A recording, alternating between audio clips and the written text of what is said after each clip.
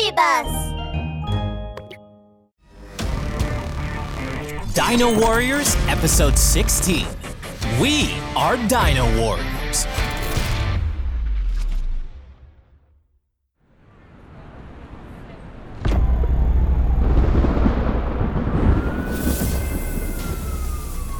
There was a muffled rumbling over the city, and a strange flash lit up.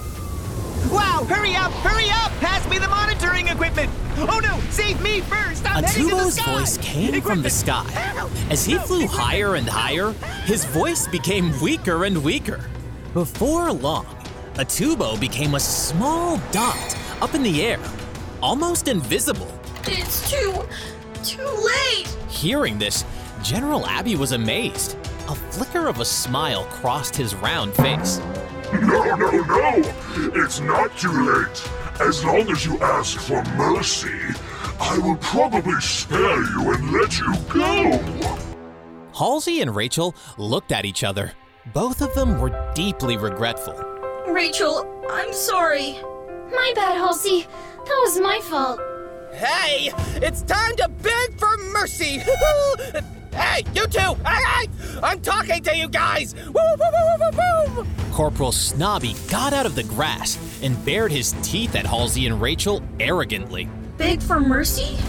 Halsey was champing with rage. He clenched his fist and raised his head sharply, staring at General Abby and Corporal Snobby as if he was about to breathe fire. Even if I can't find the dinosaur stone, I will destroy you! For sure! That's right. Halsey, as long as the Dino Warriors work together, nothing can stop us. Static as he was, Eston didn't give up. Seeing this, General Abby's face suddenly sank as he pointed forward with one hand. Lottery monster! Get him!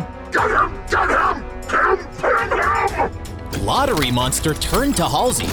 As usual, the roller in his transparent body started turning, and numerous small balls were being stirred. But this time, Halsey was unusually calm. He stomped forward. Bang! A raging flame ignited on his body. The flame swayed and slowly turned into the shape of a flaming T-Rex. Rachel, buy me some time! No problem. I'm on it. The lottery balls were spit out by Lottery Monster and headed toward Halsey one after another. But instead of dodging the balls, Halsey focused on controlling the flaming T-Rex. When the balls were about to hit him, a beautiful figure suddenly stood out in front. It was Rachel. Pliosaur, your guardian is coming! Whoosh! A beam of white light flickered. The moisture in the air formed a water curtain, turned into ice, and then formed a barrier in front of Halsey. The lottery balls hit the ice barrier and bounced back like balls of a ping pong. What? The balls got bounced back? Keep attacking! What? You're hitting back! Oh no. Corporal Snobby darted away on all sides, only to find that the bounced balls were almost intentionally following him and finally hit him on the head. After a short while, he heard the emotionless voice of Lottery Monster. And the prize is number 12. Congratulations, you are the Man of Confusion of the Year. And the prize is number 16. Congratulations, you are the Smoker of the Year.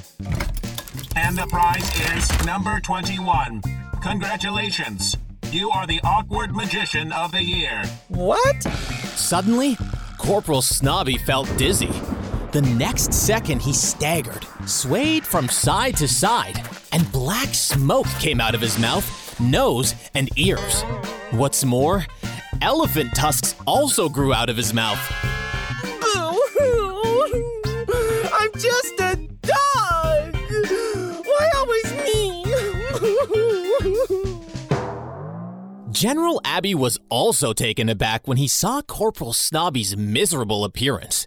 He quietly hid behind Lottery Monster and then made another order viciously. Lottery Monster, keep attacking! But this time, Halsey's voice full of anger was everywhere to be heard. Take that!